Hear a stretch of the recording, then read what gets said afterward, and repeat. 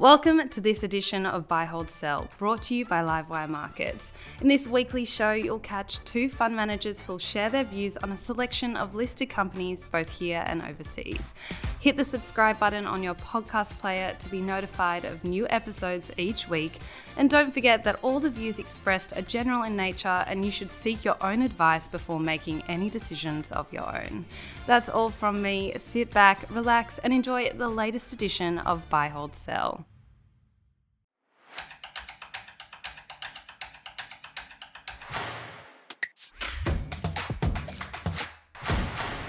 Hello and welcome to Livewire's Buy, Hold, Sell. I'm Ali Selby and today we're very lucky to be joined by two long-short managers for their analysis of the ASX.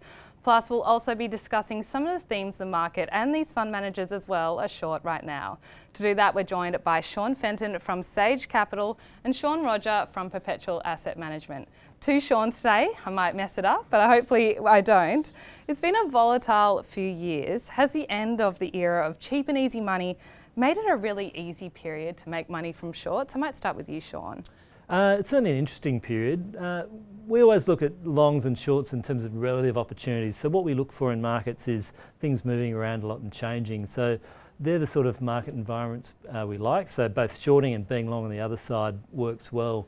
And what we've been through recently with COVID and lockdowns and big swings and money being thrown in and recoveries and inflation, recession, there's a lot of things moving around. So there's been some great opportunities, there's been new trends and things changing. So I think it's generally been a good environment for active investing and we see that being maintained for a little while. Okay, over to you, Sean Roger. What do you think? Has it been a fertile hunting ground for short sellers right now?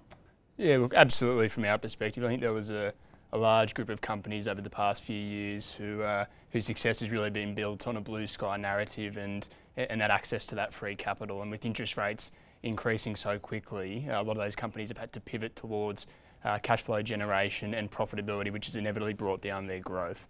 Another aspect that we found a little bit challenging during the period of free money was the market de-emphasised fundamentals and earnings quality, which are two key parts of our process. And now with interest rates at more normalised levels, we can go into a short with more confidence that if a company misses earnings expectations or has pulled some earnings levers to hit that result, that the shares will most likely fall.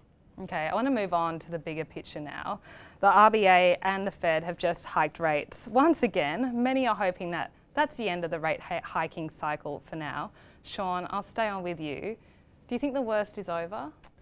Look, one thing I've learned over the past few years is that it's good to keep an open mind with the macro and things can change very quickly. But in this circumstance, I think that there is still a bit more pain. Whilst I think we're towards the end of the rate hiking cycle, I think to see interest rates come back down at all, we're going to need to see a significant deterioration in the economy or a big increase in unemployment. And at the moment, we're just not seeing them. So I think to get relief from rates, there is going to be a bit more pain, unfortunately, for the consumer.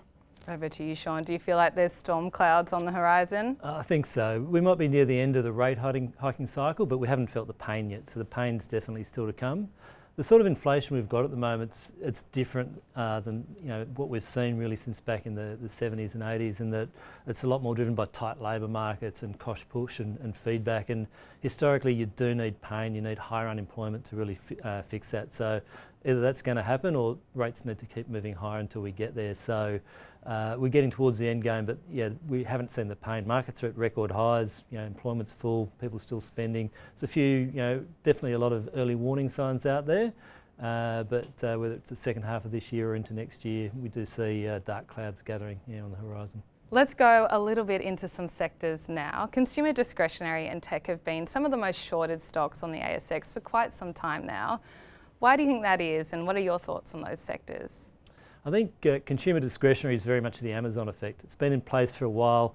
Ever since Amazon launched in Australia, they're always going to decimate the retail space and destroy margins, and they've certainly gained some traction, but it hasn't really followed through. So a lot of those shorts and things like JB Hi-Fi and Harvey Norman and the like, I think are a bit of a residual from that broad global macro thematic of online sales and penetration. And Australia's a pretty small market. Those players have adapted and got their own sort of omni-channel offerings and the like. So we're not into that sort of short thesis, and over the years we've seen some good opportunities to be long there. We're a bit cautious on consumer discretionary more because we see those storm clouds gathering and the risk of consumer slowdown. And similarly, as Sean mentioned before, a lot of tech companies, there are big short interests there because there's been a lot of make-believe business models and massive valuations without the actual profitability and cash flow to back them up, and a lot of those businesses have pulled back quite dramatically in the last year or so. What are your views on tech and consumer discretionary? So a lot of those names actually have rebounded since the beginning of the year. I feel like it would be painful for some short sellers. What's Perpetual's view on those kind of sectors? Yeah, look, I think the tech sector obviously has had a very turbulent few years, and I think at the bigger end of town, the companies that still demand those high valuations have performed really well operationally. So I think any short angle there at the moment on something like a WiseTech is largely valuation only. At the smaller end of town, you have seen some really big share price falls, down 70-80%, and still with big short interest. And our perspective would be that they can be quite risky shorts because you only need a little bit of good news or even just less bad news for those stocks to squeeze higher. And I think recently Megaport up 40% with their quarterly, and even 360 a couple of days ago is evidence of that. On the consumer side, I think I agree with Sean's point around the Amazon thesis, but I think also more recently there is a lot of concern around what happens to earnings in FY24. You're going to see a pullback in demand with the COVID unwind and these pressures on cost of living, but also from a cost perspective, you've got a big lag in rent increases coming through with CPI, and also just with wage growth where it is. So there is going to be some large earning declines, especially for some of the retailers. Our view is that's probably captured in consensus expectations at the moment, and especially in valuations, they're quite depressed as well. So we don't see significant downside from a share price perspective, but the outlook for the short term is uncertain. Okay, and where are you finding opportunity right now? Can you take us through some of your long positions right now? Yeah, one sector to us that looks really interesting at the moment is general insurance in Australia. It's been a really challenging couple of years for the sector with elevated claims inflation, especially in motor, and with a lot of natural hazard events. We're 3 years into a La Nina cycle, and they typically have severe weather events for insurers. We think the sector's quite attractive, the structure there with IAG and Suncorp, and then we think they've got really good pricing power, which you've started to see come through over the past 6 to 12 months with some of those strong rate increases. So our view would be that as weather normalises, and we think it will at some stage, the outlook's quite nice for the insurers there. We should see some margin expansion and some capital returns. Our pick within, or my pick within that sector would be Suncorp at the moment. I think there's probably some uncertainty in the short term around whether or not the bank sale completes, but we think it looks really cheap even in this scenario that the bank sale doesn't go through. Okay, over to you, Sean. Where are you finding opportunity right now? Is there a stock pick that you want to call out? We generally look for areas that have got strong industry structure, so we actually like general insurance as well, even cyclical areas where there's sort of duopoly sort of structures and pricing power, so airlines, those sort of things. But going into a period of economic uncertainty, healthcare for us is always an area that's quite resilient, and particularly if you can find ones that have got good long-term growth and even recovering from some COVID effects. And CSL ticks a bit of a box there for us. It's one of Australia's largest, most successful companies, so I don't think there's a lot of great insight there. But they certainly were impacted through COVID with the collection centres being shut down. That takes a little while to move through the pipeline, so that's recovering now. Donor fees in the US are coming down, some margins are recovering. They've got a great pipeline of new product development coming through, and they continue to deliver strong earnings growth. And they're actually trading at a multiple now, which is below the historic average. So we see it as a pretty good place just to sit there on the long side and get some steady growth. How about the short side? Where are you finding shorting opportunities right now? Yeah, shorting opportunities, there's always a range across the board. One area that we've been looking at that concerns us a bit is China, where there's a lot of hope around COVID reopening and recovery, but what we're actually seeing is quite a sort of lacklustre rebound and a bit of weakness coming through.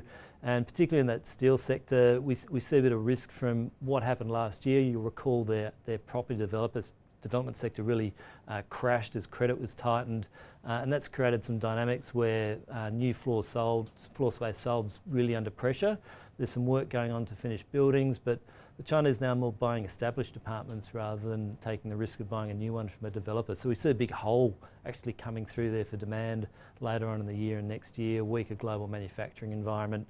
So we see downside risk to iron ore. So something like Fortescue, which is very much a pure iron ore play, despite the sort of hydrogen angle, has exposure there in terms of any sort of disappointment and weakness coming through in China property and manufacturing. Okay, over to you, Sean. Where are you finding shorting opportunities right now, and can you take us through an example?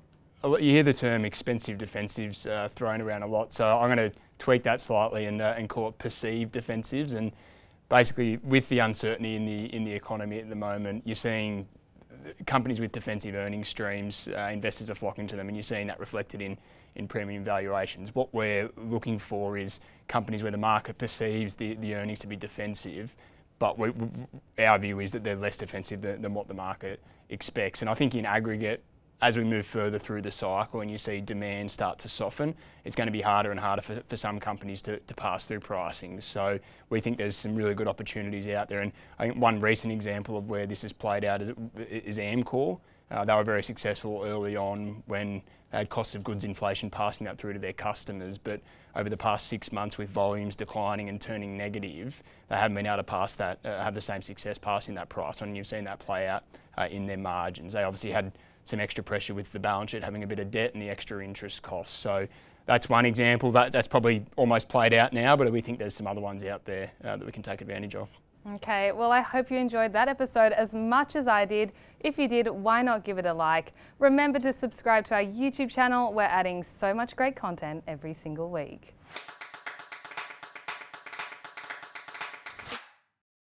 Thanks for listening to Buy, Hold, Sell, brought to you by Livewire Markets, Australia's #1 source of expert investment analysis and insights. Register for free online at livewiremarkets.com and you'll discover more exclusive investing articles, videos and podcasts.